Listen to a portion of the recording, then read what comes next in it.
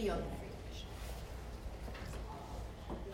Place is becoming ever more present in everything we do, who we do it for, why we do it.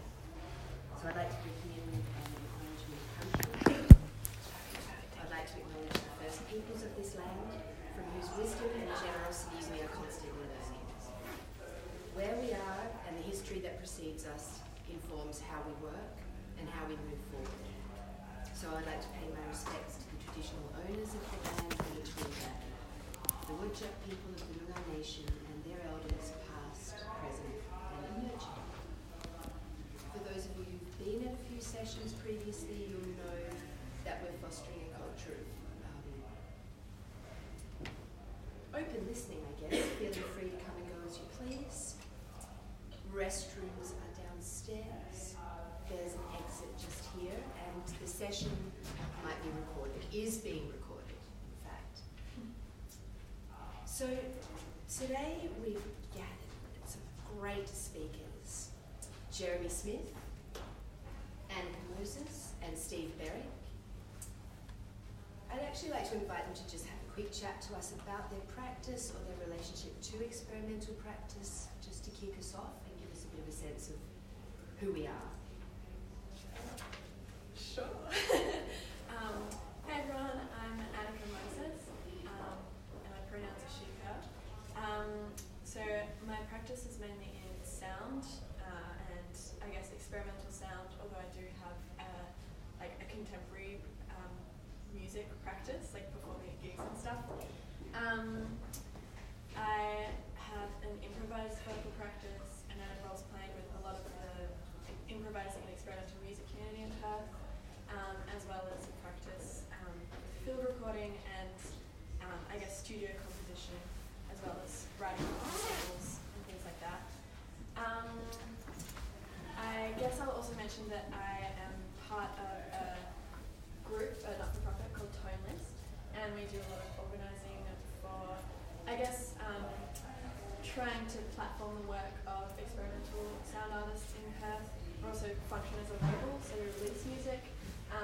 We put on a festival each year called Audible Edge, and it's also just like, I guess, a lot of trying to like keep the community bubbling. So whatever is happening, I guess we're trying to listen to what people need and want and respond to that, and it's all very, I guess, at a grassroots level of organising is what I am sort of.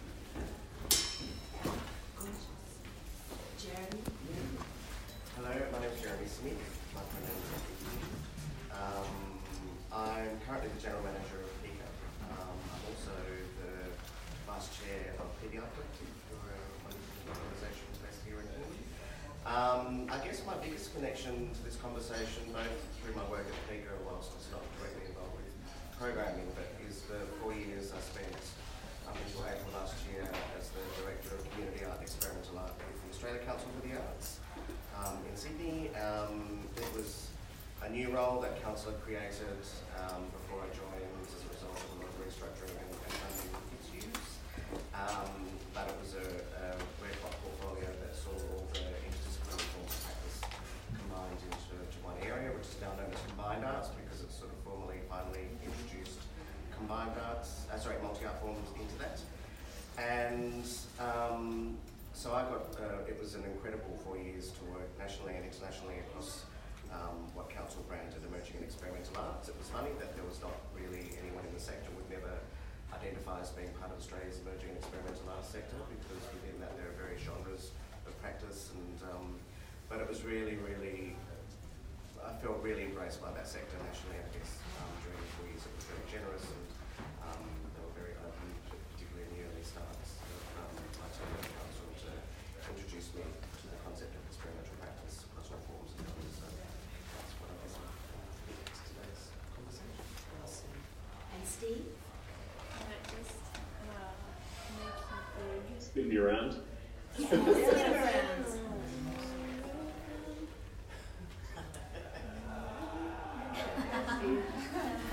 Hello, good morning, friends. Good morning. And spinning motion people. My name is Steve Barrick. I work as an artist and creative coder, I guess. I like making interactive installations or tools for creatives to build things with. I love working collaboratively with people, as well as kind of trying to find audiences in new places, whether that's science museums or theatres or galleries or the street or app stores or whatever. I worked with PBI Collective for about 5-6 years, and they kind of mentored me into the kind of participatory live art practice, which is was something I always did, but never really that formally. So from my work heads there now. But we're generally interested in all things technology and so forth. Awesome. And I suppose in terms of me, I'm predominantly a theatre maker working with narrative, so not technically an experimental artist. I do like to experiment with form, and I do have quite a lot of experience with conservative audiences and structures. And I'm deeply interested in us fostering a really complex culture here that has depth of, a range of performance making styles and approaches, and in ways that we can maybe share those audiences that are up for a little bit of adventure across those different platforms, whether it leans into the traditional or completely embraces the experimental. So I think being in conversation about this is really exciting. I'm really glad there's an appetite for this chat. It came up a few times in the application process for the Hub that people did want to have a conversation around experimental arts. So that's the context, I guess, of why we're here. It's a new discussion. This wasn't aired in the previous Creative Hub, so in a lot of ways, I guess we'll begin with a bit of a temperature check of, how we're feeling, how the experimental artists in the room are feeling. Do we feel like there are platforms emerging for that work to find an audience? And what could we maybe do better to make it, just more exciting? Let's just be more exciting. So, I guess let's unpack the current landscape a little bit. And you spoke about ToneList, which I think is really exciting, and also be really interesting that this week is the first time I've heard of really what you're up to. So maybe a little bit more sharing of what people are doing around the place and how those networks might be better shared. So challenges. Steve, want to kick that off? Challenges with making and sharing experimental work in Perth? Yeah, sure. I'll leave it spinning. I like this. This one. For me, challenge has really always come as to how to market or how to share work with presenters or venues or festivals. They get them to get a bit of understanding what I'm trying to achieve, and then for them to convey in a way that I'm happy with that to their audience or their punters.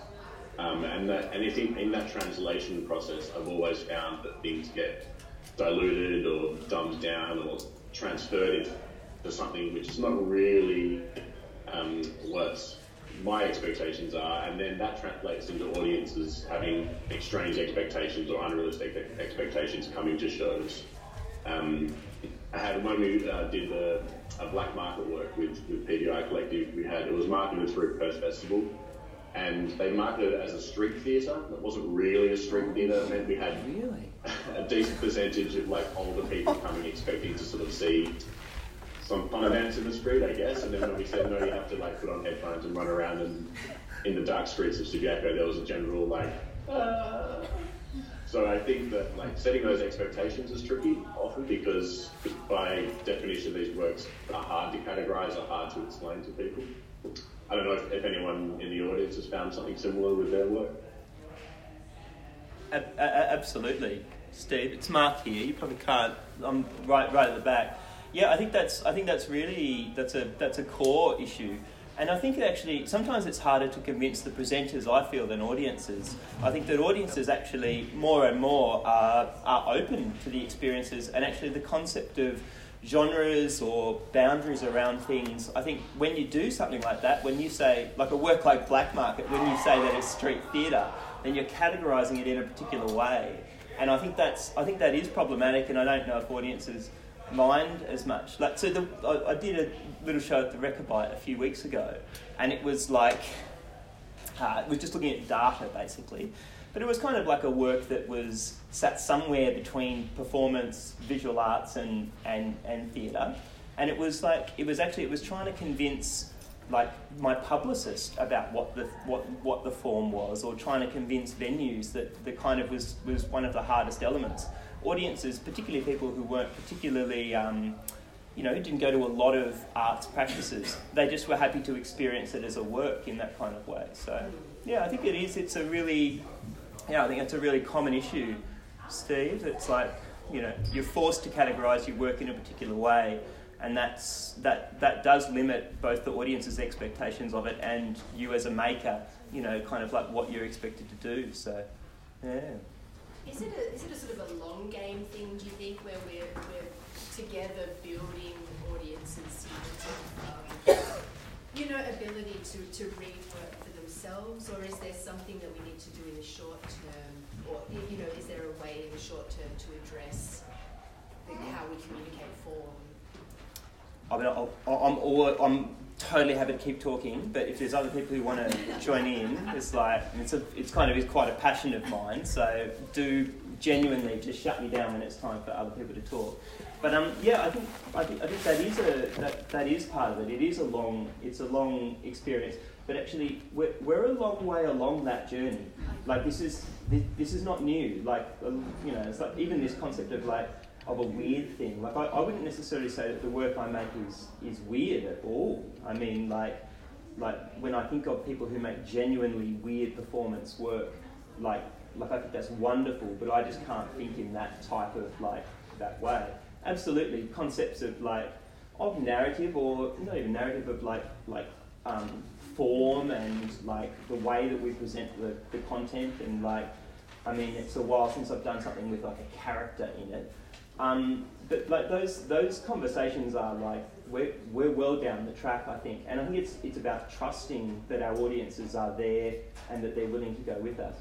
But it is sorry, Mel, you go ahead. No, just thinking back to even say 10 years ago when trying to kind of being a programmer at that time and trying to program works that did push form a little bit, and I'm talking about still there's a story and characters, but that the response to that sort of work was, I felt sort of shocking. People were really like, oh no, it's too much. Yeah. Although it had all of the kind of structures of. It is something weird, like when at council, obviously part of my role is to sit in all the assessment meetings as subject matter expert for the grants program, and I sort of step back from council obviously, and I don't know if the model of the grants program is still the same, but there were the optional criteria that you could select to address that third criterion. I'm trying to remember back to audience creation, international access participation, and there's another, which is consistent across all panels. In EEA, everyone just sort of thought it was all about creation. Rarely you would get anyone coming into the EEA panel that would address audiences or access participation, which I thought was really extraordinary. Yeah. Because I think there's a real thirst when you look at what's happened recently in the festivals and regional Australia side of things around experimental practice.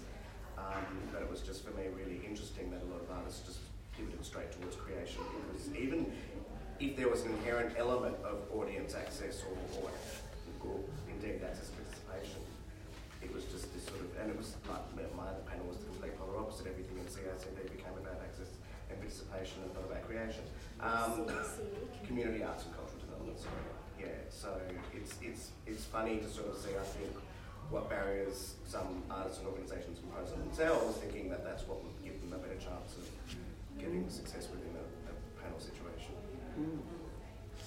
And in terms of, I think Annika and I had a really kind of casual chat just about one challenge which I think can jump off that, of the difficulty of securing funding for work in this space. Because as difficult as it can be to talk to audiences, it can also be difficult to talk to panels and funding bodies thoughts on. Have you found, Jeremy, that there's a, I don't know, like an increase in people? Was there an increase in people coming to the council in this space during this time? I think, that's one of the big advantages of the grant reforms that happened at council before I started was that it did level the playing field quite a bit.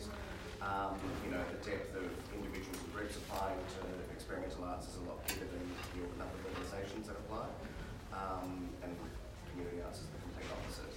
But I think there, and it's actually, one of the things I used to keep saying when I was doing advocacy to council is that it's enshrined in council's act that will support experimental practice. And that's not just in the experimental arts sector, but across all forms of practice. And so that's something that I used to say to people about the context of your experimentation in about testing ideas and everything like that. How you present yourself and then how you frame that in an application to someone like council, I guess. Yeah, I think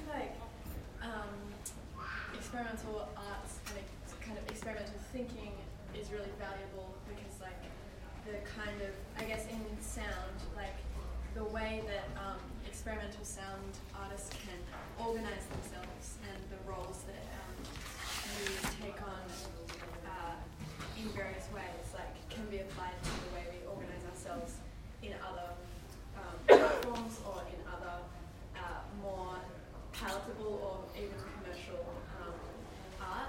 But I guess we are talking on a sliding scale of experimentation being valued in your practice is not the same as I guess I know a lot of people whose work is actually just, there will never be a huge market, there will never be a substantial audience for them, and there will never really be, there's not really, the venues that exist to support their work. So I guess a lot of what we do with Tonelist is, and we have secured funding for the festival for 4 years now, 5 if you count 2020, which got cancelled. But I guess convincing funding bodies that what we do is important, and also the resisting the pressure to professionalize, or kind of convincing people that even if there isn't bums on seats, this is a really, really valuable thing. So, Annika, I think Tonelist is wonderful. I think what you guys do is great. In terms of taking that the type of work that you do and putting it within that sort of environment. And people ask, so for me, I often sort of say the work that I make or the work that I work on is festival work. And the reason I say it's festival work is because, not implying a standard, but implying that audiences are really only open to engaging with it when it's in a festival context. And do you feel that actually by making a festival, you opened up the amount of people who came to, who are willing to come, to Audible Edge and who engage with your work as a result? Yeah, I think especially this year we saw a huge increase in audience and audiences from other kind of scenes, and I think that festivals are exciting for people, right? It feels exciting, but people aren't really up for going out on a regular Tuesday night to see some weirdo play saxophone for a long time. But I guess what was really exciting in this year's festival is we talked about this idea of unlimited permission. So as an artist-run organisation, inviting people to really dream of what they are compelled to make and what they could make if they had the platform to present it, right? And then just saying well, we're going to present it for you. So lots of artists really, really trying new things, and there's a high level of risk, I guess, in programming these bills that were an acoustic trio improvising, and then someone playing analog synthesizer, and then Joe Billing presenting a weird theatre piece with dancers. But that giving, I think the idea of festivals is like, people are excited to dream big. And even though like we have funding, we didn't have really the fees to pay people what those works were worth. But like the generosity in this scene is like huge because we have to be generous with each other. Do you think, like going back to Mel's thing, do you think in terms of like the 10 years or so, is it getting easier? Do you think it's getting easier now in terms of both like talking to the places where you're trying to present work and like audiences coming, or is it still just as hard every year?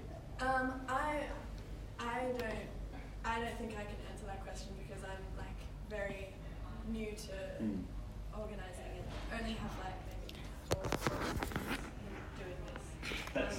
But even over the 4 years, like that's a valid experience. That's like, I think if you can work more than 6 months in experimental practice, I think you're doing pretty well. I think so, but I think also maybe we've like really been trying to think of new strategies of involving people. So I think like audiences are often like afraid of experimental work, or like there are obviously barriers in place to accessing this kind of work, and that can be like I always find it really, really awful sitting in like a music auditorium and listening to a really long piece of experimental work where I can't move around, or I have to be really quiet. And also thinking about the way that experimental sound has like a history in institutions, like it is like an institutionalized practice.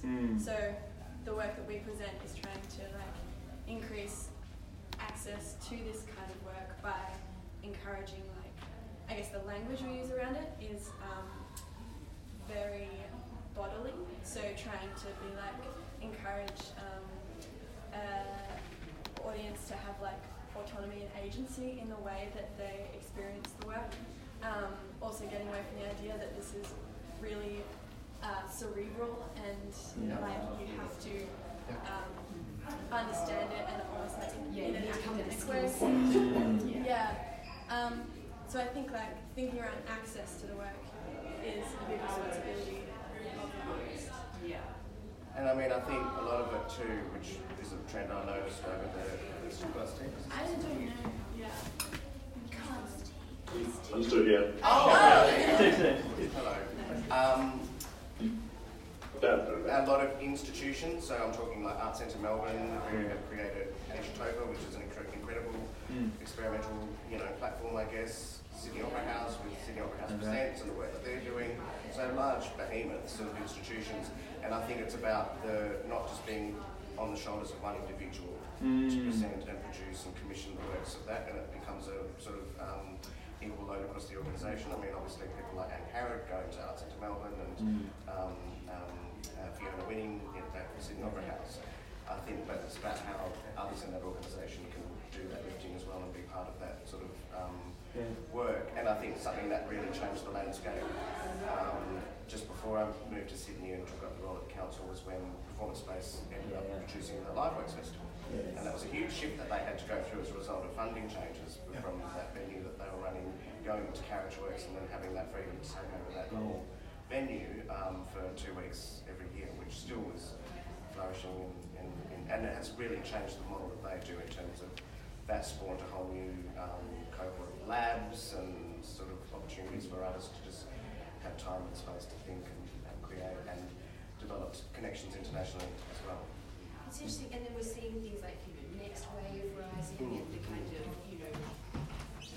no one's quite sure what's happening, but Dark Mofo and the popularity of that as a Tasmania was extraordinary for a while too because Unconformity is really, really hot, and they do a sort of year-round series of labs, and then the Situate initiative that was formerly through Salamanca, but Emma Porteous is now moved it to Tasdance, I believe. So it's kind of fertile ground, isn't it, for the nature of this kind of practice. There is clearly an appetite for it with artists. So what do we feel like we've got here? So there's the Fringe as a platform, but experimenting with the experience. His club coming up with Floor, I mean, that feels like a way that people can kind of test ideas and form. I think what Fringe has done in this audience though is it's really made people, it's helped to make audiences less afraid. Yeah. There's a And whole that's- stuff yeah. that, you know, and I know it's not necessarily great for artists, but from an audience point of view, it really encourages you to take a risk, to buy a cheap ticket, to go and see multiple things at a night, to go with it. And in terms of participatory work and people trying new things, it's changed the way people approach the unexpected. And I think that's opened up a big opportunity for other festivals and venues and presenting bodies to capitalise on that changed attitude. Absolutely. And it's, I guess, that bit of, maybe see what you think about this, Steve, you know, is it sort of, by the nature of the work, does it, as Annick was saying, you know, does it kind of remain on the fringes? Are we looking for ways to embed this sort of work in institutions here? Like, what would you like to see happen as a kind of blue sky? I think, I mean, kind of by definition, this space is kind of transitional. Like everything that's experimental now will not be. However many years, it'll just be normalised. And so, I think as we're seeing, you know, Jeremy mentioned Ankara going up to Arts Centre Melbourne. It's those transitions that we see people where experimental arts for them is now normal to them, and then they transfer that into bigger institutions. So we see that progress move. I think for me, I don't know if this is actually a question, but with funding, it's always this tension of being like, here's something I've done before, and I want to do a new project. It's experimental, but it can't be so far removed from this thing that I'm showing you I can do, because that's too risky for you to fund. So it kind of has to be like within a leap, like not the same thing you're doing again, but within a leap of like, here's something new, but still something proven, I guess. So I guess that makes the road a bit slower for progress through funding. That's potentially true of all art forms, though, isn't it, really? Yeah, absolutely. Could I ask, so as a reasonably recent arrival in Perth, so like, who are the people who like have that kind of, I mean, you don't get many Ankarids or Fionas, like they're not there. But in terms of, I mean, Pika can only do so much in terms of experimental work, and Pika has a large visual arts focus as well, which I mean, I'm a judge, but I think we're predominantly talking about performance-based practice. So it's like, so there's only so much that Pika can do. So who are the leading, like, who are the organisations here who do experimental, like larger organisations that do experimental work? Of course, PBI, of course. In terms of, when you look at the ecosystem nationally of 40 funded organisations under the experimental arts portfolio, there was ANAT, Australian Advanced Technology, Performance Space, and PBI Collective. Yeah. Unfortunately, there was also Liquid Architecture in the previous cohort, and then also Real Time, which obviously folded. But yeah, I guess, the model that previously, and I'm not as familiar with how they work now, but Spaced, in terms of the residency model that they use, both around WA and the work that they produce. I think it was a huge loss when CIA closed here, because that provided a real incubator space for artists to have time and space to play and whatnot. So I think that was, CIA actually was, sorry for those, tell me if I'm talking acronyms, the Centre for Interdisciplinary Arts, I think it was called, which was run by PBI Collective, which was in an old heritage building on Newcastle Street, which used to be where I went to work. So I think... Yeah, that did provide a kind of, a nucleus for people to come in with ideas or engage with different types of practice in a way we don't necessarily have. And why did CIA, was that the funding ran out, PBI was just too stretched? The Education Department wanted the building back. Okay. And it's empty. It still sits empty. It's sorely missed. I mean, we've got things like Symbiotica as well. Yeah, that's what I was going to say. A pretty good residency program. Yeah, and look, I think there is an interest in visual arts spaces moving into this as well. You say that, so particularly in a kind of BNI context, but I think what needs to be built inside visual arts organisations is the understanding of the funding and the support of performing arts needs, where there's often an interest in programming live art or participatory work, but not necessarily the funding structure or the curatorial understanding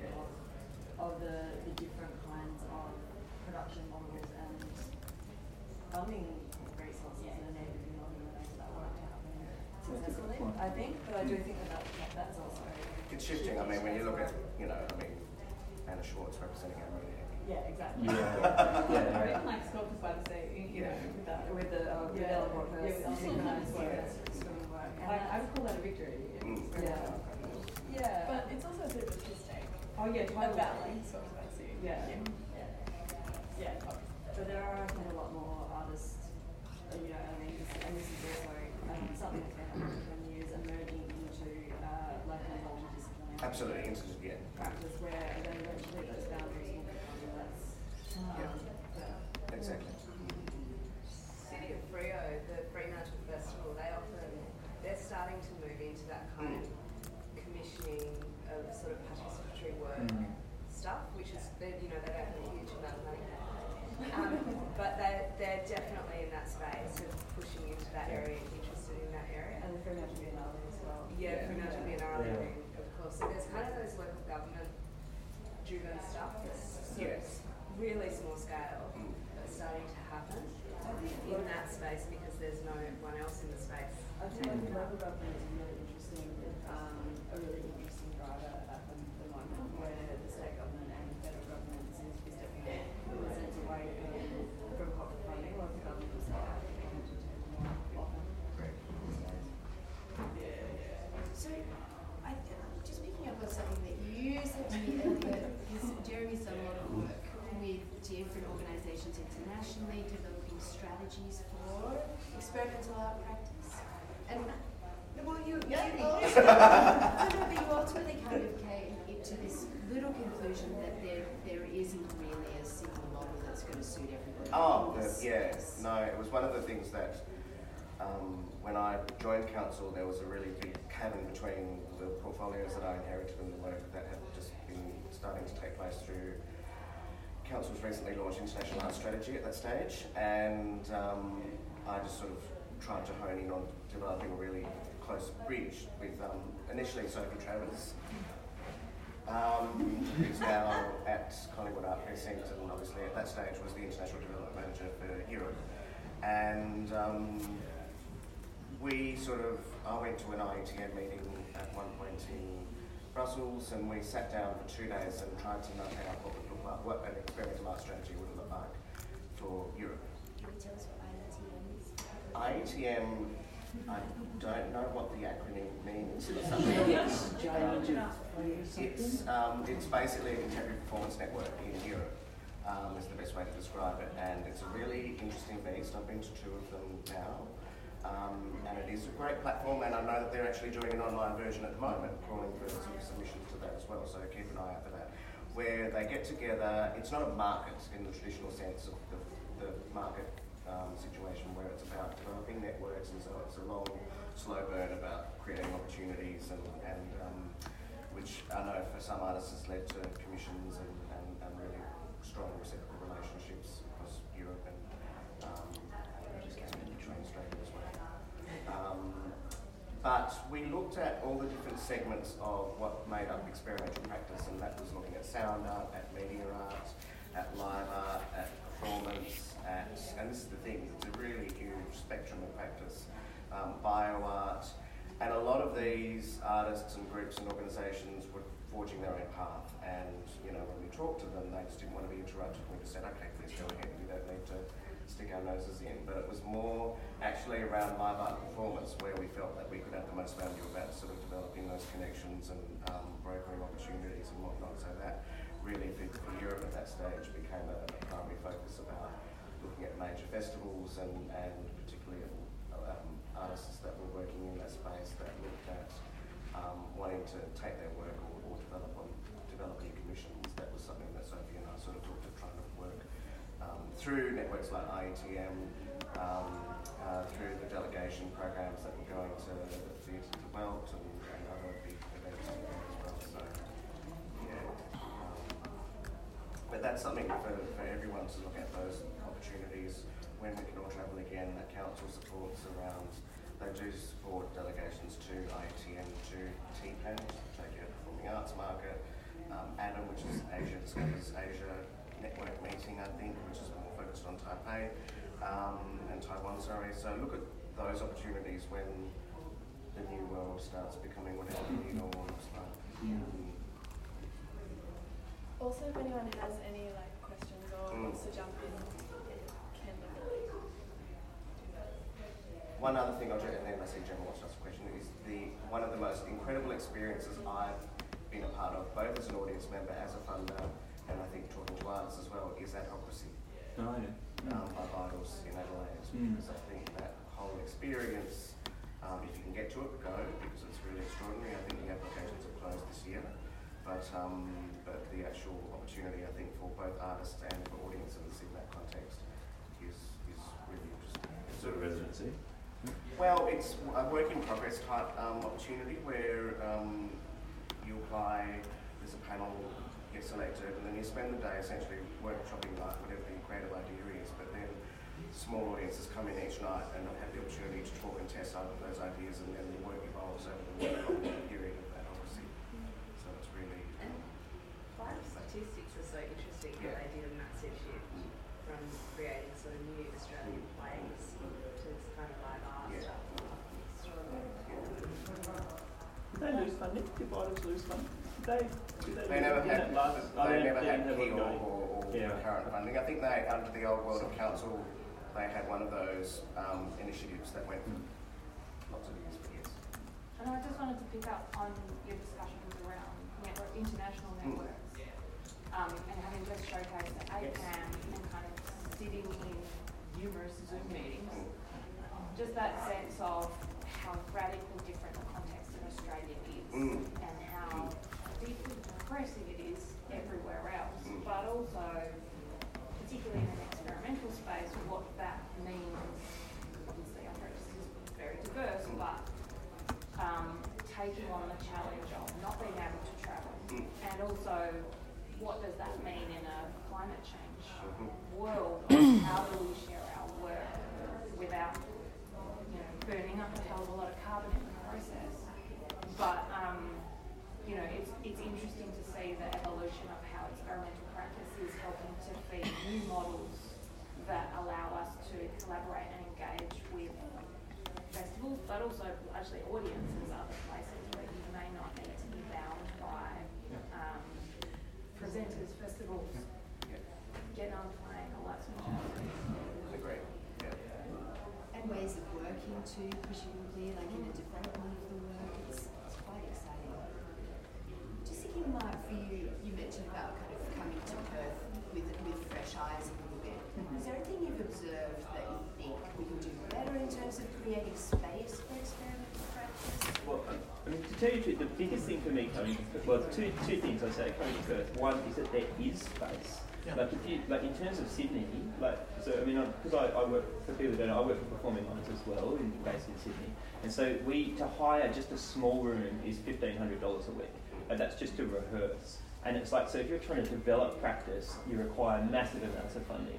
Like talking about City of Fremantle, so I walked around City of Fremantle with Brendan there to look at a project to do next year, and literally he was showing us warehouse after warehouse after warehouse of space.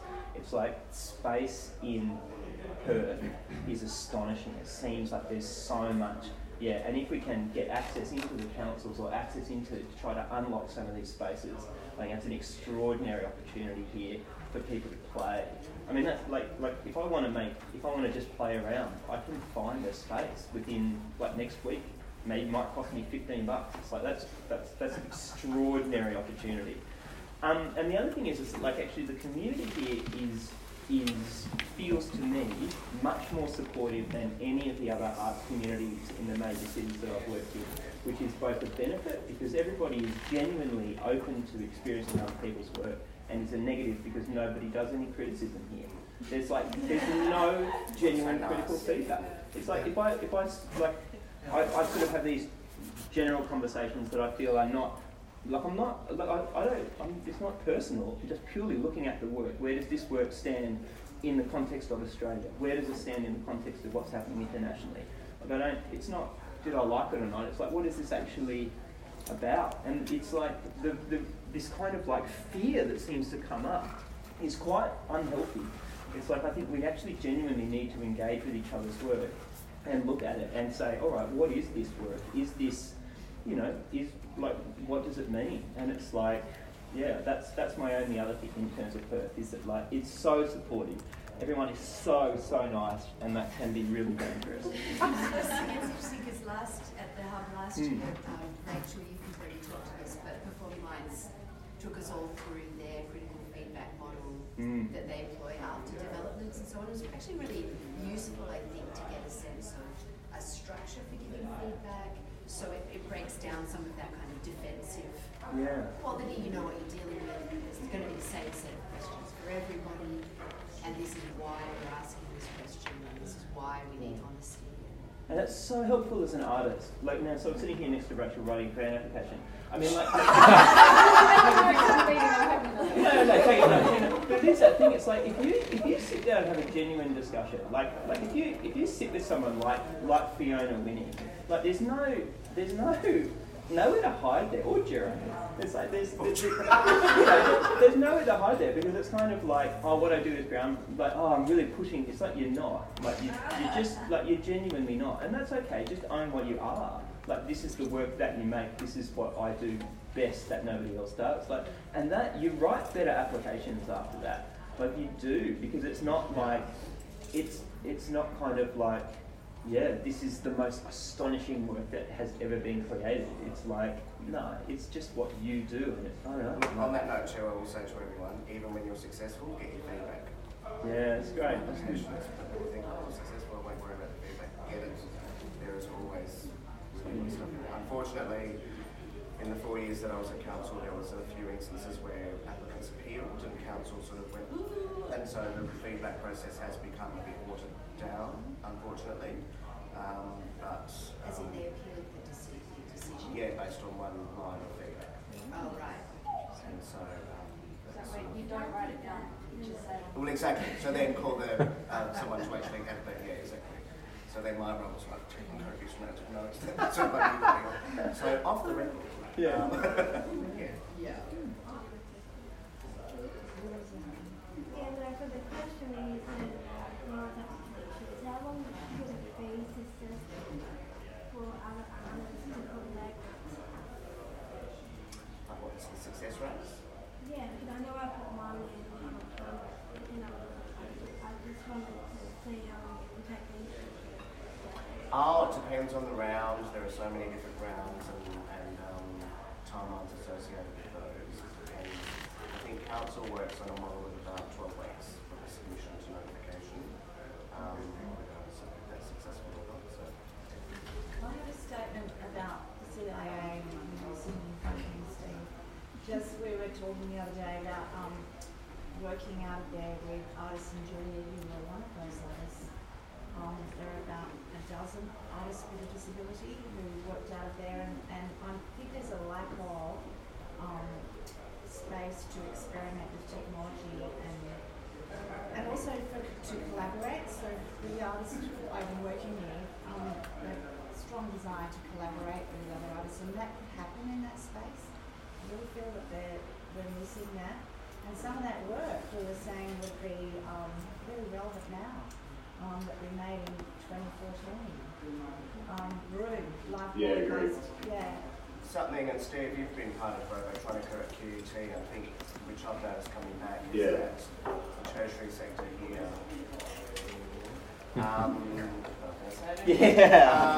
you know, is very absent in terms of they play a lot more of an active, present, nurturing role in other states, and capital cities particularly, around, you know, their work within galleries, within performance, within actually providing infrastructure and time and space for both students and non-students to sort of get in there and play and do things and whatnot. So I think that's a really big thing. Yes, particularly.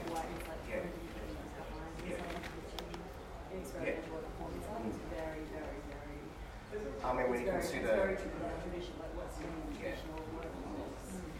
when you consider UNSW and the Big Anxiety Festival that they sort of produced, and I would actually say that Lopper is very supportive on an individual level. Like the staff there are very supportive of their alumni. You know, and you can always kind of get something from them to ask, but the institution's not set up. and interdepartmental is a disaster as well. Yeah. So that's kind of the problem is that you might be really interested in, Yeah. you know, these areas, but they'll only give you this area to be able to work in. So, yeah, I think they need to get it together. And until, you know, obviously Whoppers are, you know, in a situation now where they've just gone, well, we need this money to build a new building, so you guys can just, you know, play in the dirt over there until we're done. So, yeah, it's a bit problematic. The individuals are really important, and that's the balance, yeah. So some space would be fun. Some kind of communal playing space for this sort of group. Yeah, and I mean the King Street conversation we had yesterday, I don't know if you were part of that now. I was also Was anyone else a part of that conversation? Yes, Brian, you were talking about not being able to store things in the space and leave things in that space.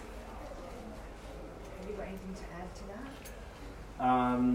Yeah, I mean, there was a few issues. The conclusion from the chat yesterday was that space is, we're going to try to push for it to continue at King Street, I think, and for there to be like a small cohort of people artists who are from various disciplines, maybe 4 or 5 artists who run that space as a kind of residency program. But obviously we come across this problem of not being able to have funding because it is a big building that there is an expectation that it makes money And that space is not set up as, you know, with tech. So if someone wanted to go in and experiment with 3 cameras and, you know, live broadcast work or whatever they wanted to do, that would be non-negotiable unless they booked it out from like 8 a.m. to whatever finish time is every day, and that's impossible. But something that I've found when I've tried to do work around this space, being like, if I want to look at something like projection mapping, I'm like, I need to find myself a bunch of projectors, and you know, there are people here who I've been lucky enough to be put in contact with and be like, hey, can I? But like that, getting that access to that technology, which I find really exciting, but also it's really expensive.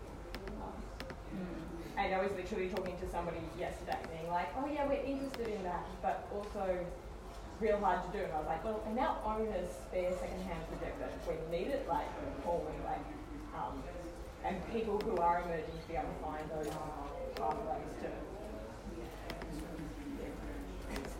No, Mel. As I say, just that I think there's a discussion next week, if not later this week, around environment and sustainability in practice, and maybe even just feeding into that how we can develop some networks around sharing things like equipment, knowledge, space, technology, and just kind of support each other. I think that's where the real strength is. It's like there needs to be almost like a guerrilla directory, which like has like a dump of like all the things and you kind of looking at what you need.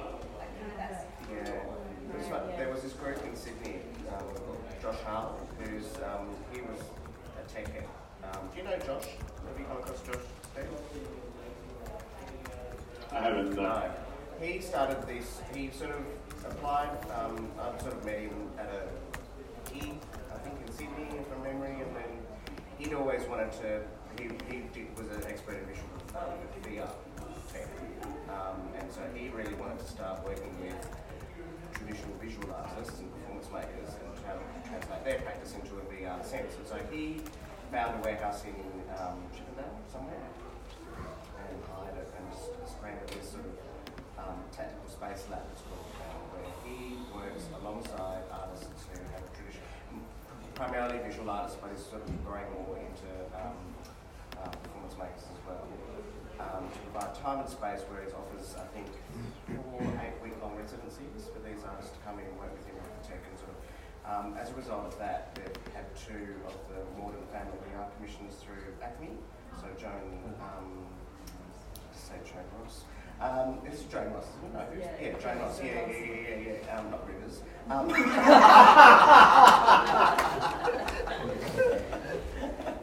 And then also Tully as well, who was another one of those cohort. And then, you know, Jason Wing's gone through it and done all these incredible, John A. Douglas, formerly known as, sorry, I should say, Viet Carpenter now.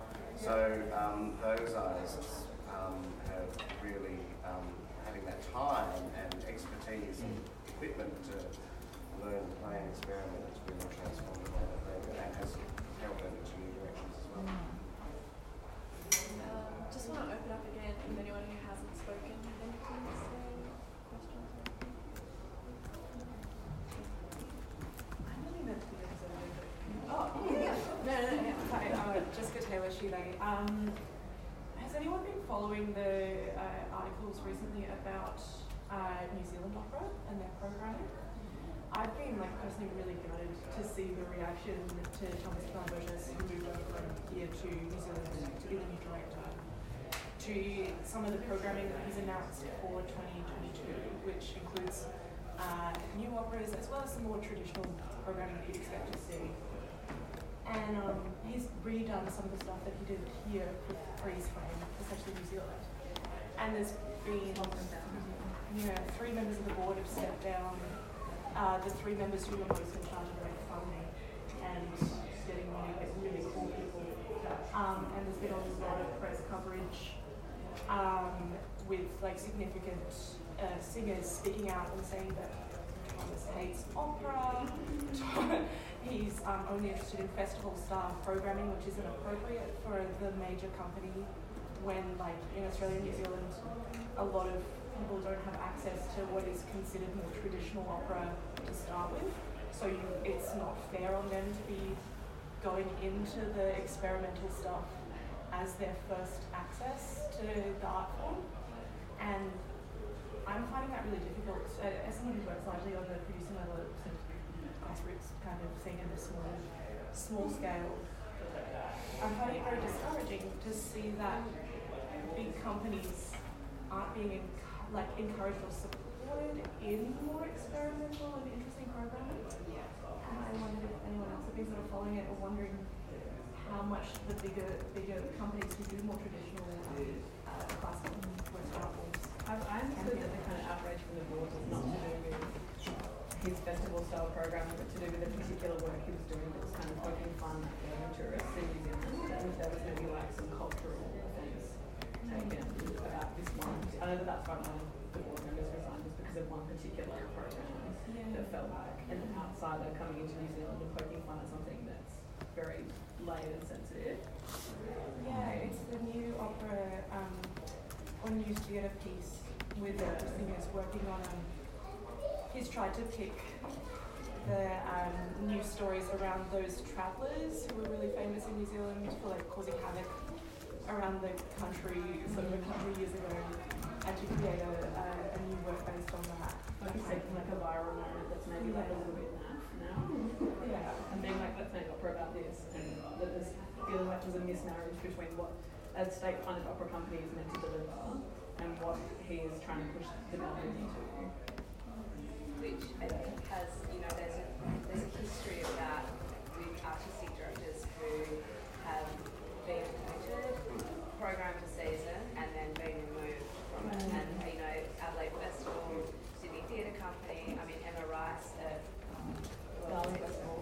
Yes, someone in the World Festival. So it is this kind of thing that has happened, and it's really, it's this tricky balance between and it's kind of there's like a hairline in between what's progressive and great and cool and what's something that's And some things like church, I think you were trying to kind of get to that, Mel, maybe.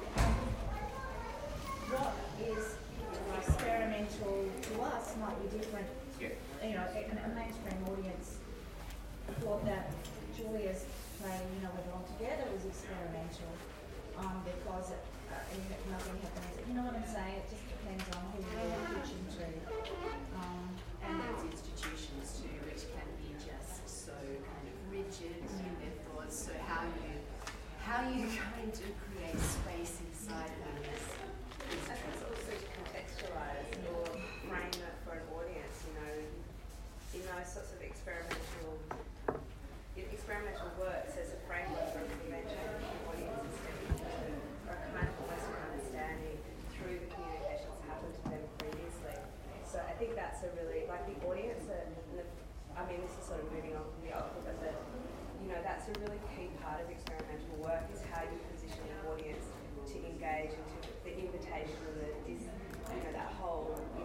no invitation, come in, don't come in sort of thing. With experimental work is that real, which is like the most exciting thing because it's participatory and exciting. But yeah. Well, and that's what's so great about like live works because they get to contextualise their whole festival in a way that's authentic and genuine to the work.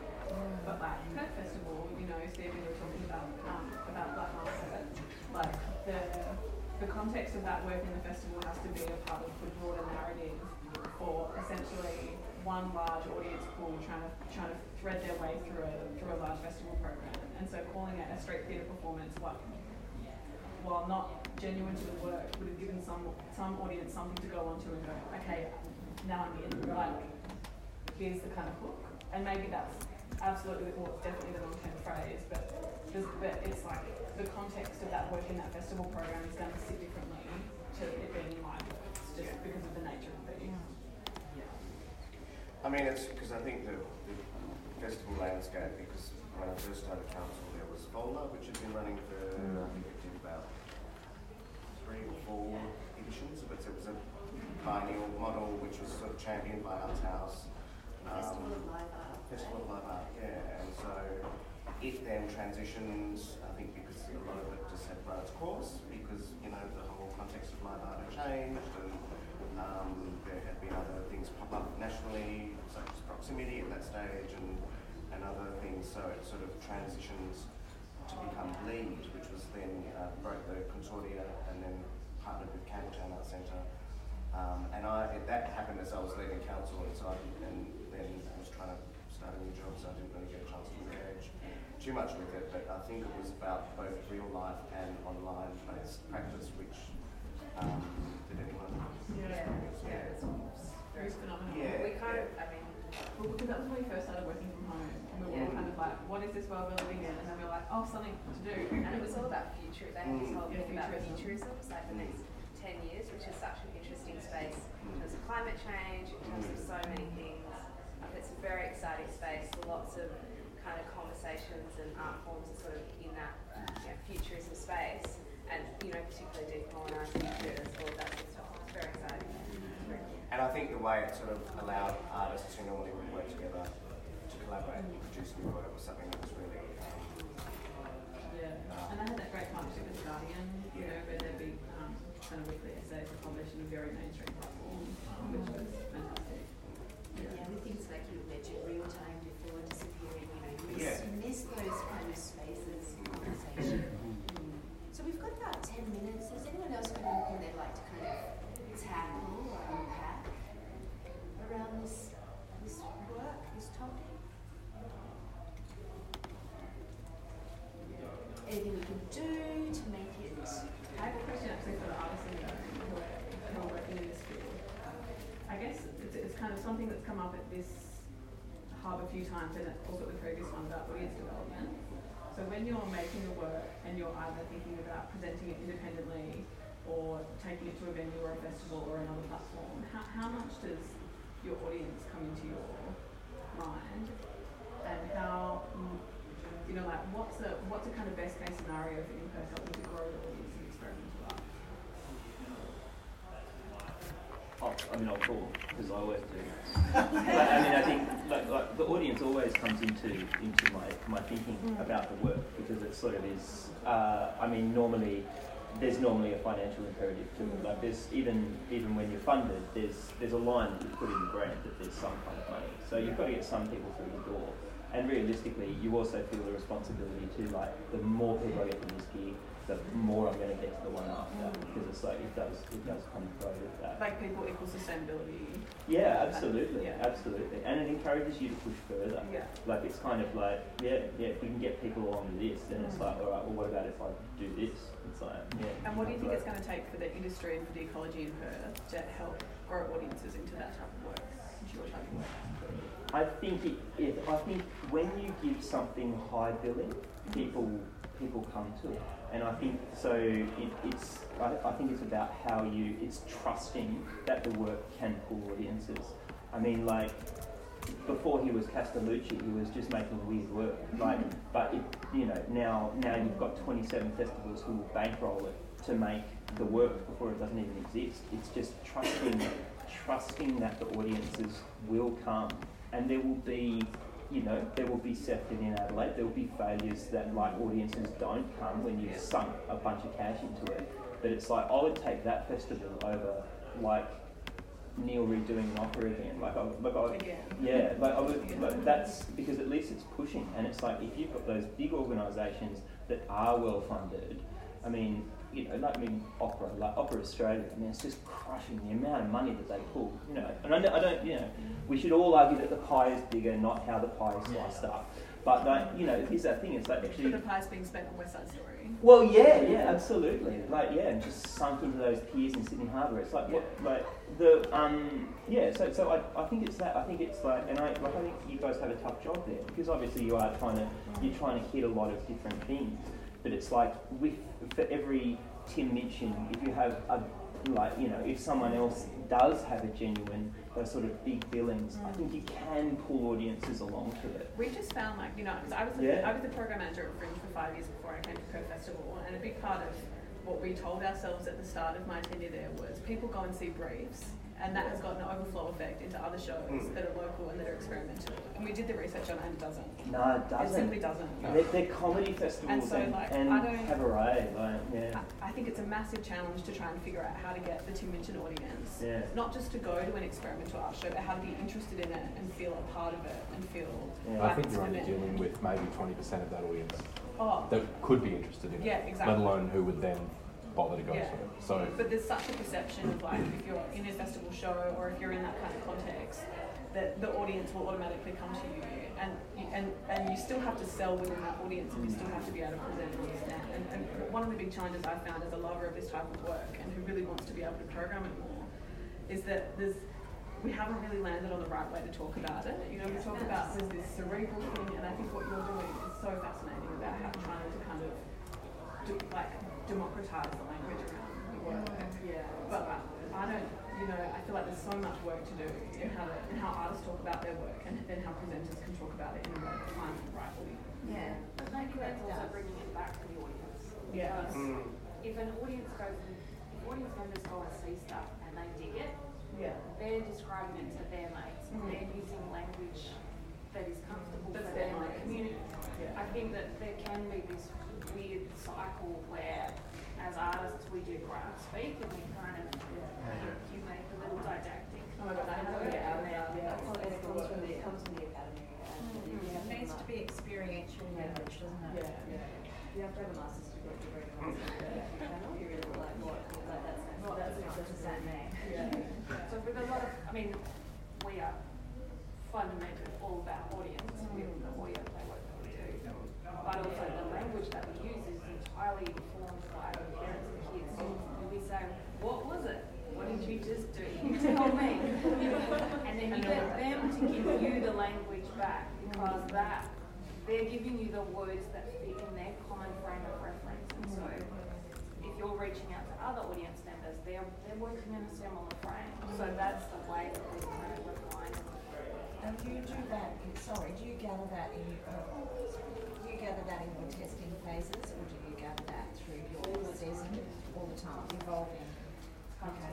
But like we had the same issue with Irresistible. I don't think they are that experimental, but you know, like having so many presenters see it and go, loved it. It was amazing. I have no idea how I would sell it to you. I can't book it because I can't sell a ticket. But then when you go to the audience and you start to use hooks like Stranger Things, and like there's a whole world of not theatre work but TV work that is referential. They're like, yeah, that's great, I'm in. And every audience member comes in and goes, I don't know what the hell that was, but it was great. Just give me a minute to process.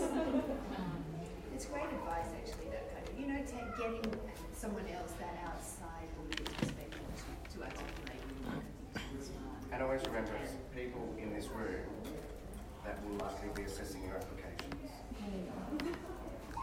they don't want to hear didactic panels. Are you judging? When your application Can you also maybe say that kids are welcome, like this session will have the spot, but kids are welcome to any small group discussions? Do you want to? I don't want people to be confused that we're not going to offer And like having a chat right now, you don't want to have it here when we record it and everything. Full circle, just I just don't know. Just keep it to that. yeah. Steve was saying that kind of, you know, the difference between talking to an audience and a presenter. But Anna? Yeah, I missed the earlier part, so I'm not sure if you guys talked about proximity. We touched on it kind of really. Yeah, but I mean, certainly when we did a session, we did 1 year in the art gallery, you know, one of the things with proximity was there was this massive opening night party. And the opening night party would be, you know, 1,000 people, even though it was a one-on-one festival. A capacity of, you know, probably 300 across the festival because of the one-on-one work. And yet there was this kind of big party to get everyone in to talk about it, to then destigmatise. yeah, to destigmatise and to kind of break down that barrier across it. And, you know, it was that time, it was a time when parties were happening in Perth. Maybe they still are, I don't know. But yeah, it was a really, I think in terms of live art and Western Australia, proximity was really critical in terms of starting that process around when you look, I remember the early 2000s Perth Beat, which was groundbreaking for its time, Symbiotica, Proximity, Iasper at that stage, and that whole era was really extraordinary. What was going on? Pardon? Yeah, exactly, that's right, yeah.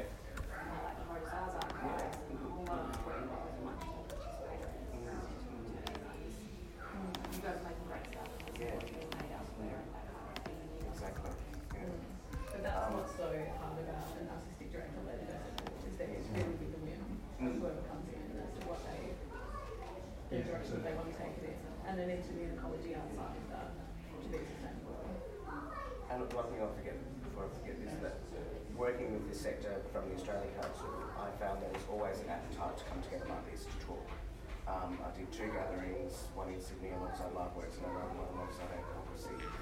People were just desperate to come and talk and exchange and learn and be part of conversations. So if that's something that can start here in Perth as a means to sort of like, you know, develop a bit more of a, you know, cohesive, collaborative, you know, exchange-based area, then I think, you know, that's something that will turn up to.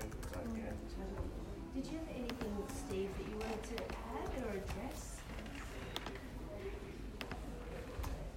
Not right now. I'm finding it a little bit tricky keeping in sync with everyone. Yeah. There's so many red places there that I wish I could give thanks to. But no, I mean, I guess I'm really just feeling like the lack of a space. Like I think having a space that you identify with that kind of work, that if you go to a performance or a work there, you have, you know, that set expectations. I think I went and saw Mark's work at the Rakabite, and I think that came along with expectations of what sort of show I'd see at the Rakabite.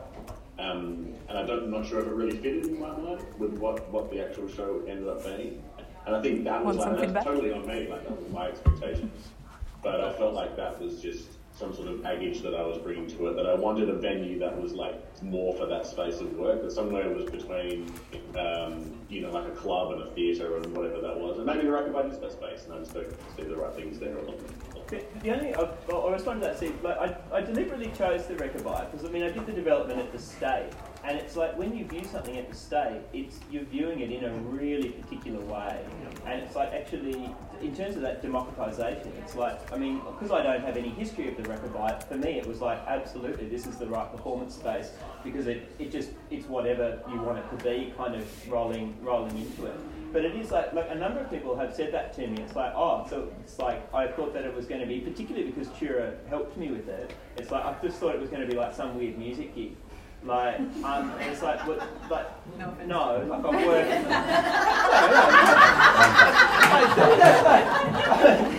Well, I mean, like, there were people there. Yeah, well, actual people. Like they were there. They were having a good time. And yeah, but that is like I think that's it. It's like the audience expectations of space, and like what, like you just rock up and it's like you can have a beer and you just experience whatever you want to, or not have a beer. Like you can just experience whatever you want to experience. So I mean, Shoe at the Rakabite was really great. Like I mean, that was the easiest programming thing that has ever happened to me. Literally, I sent a 1.5 minute clip to Marcus at the Rakabite, and I was programmed.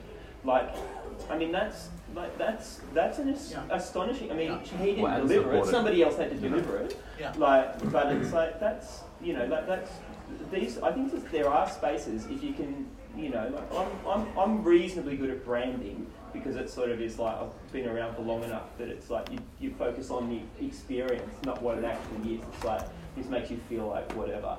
Like, but I think the Record Bite was a space for me that worked quite well. But that's not the first time I've heard that, Steve, is that like, oh wow, I just didn't know what I was going to get, and I genuinely thought that it was going to be something really different to what it was, so. Alright, well, I guess from that, let's keep our ears to the ground with spaces, keep advocating for each other's practice and trying to articulate it, ideas that we might have on how to do that, how to engage, and I think let's just keep building it, it's bubbling away, and I think it's an exciting time. So it's a segue to the next session that some of Australia's disabled artists I feel have been trailblazers in this experiential space as well. So Kat Jones, as I said, Bianca Coverman, Alan and Josh Nether, and there's some really cutting edge experimental arts work that identifies disabled in New England. So I'm looking forward to the next session. Yeah, see you back here at 11:30.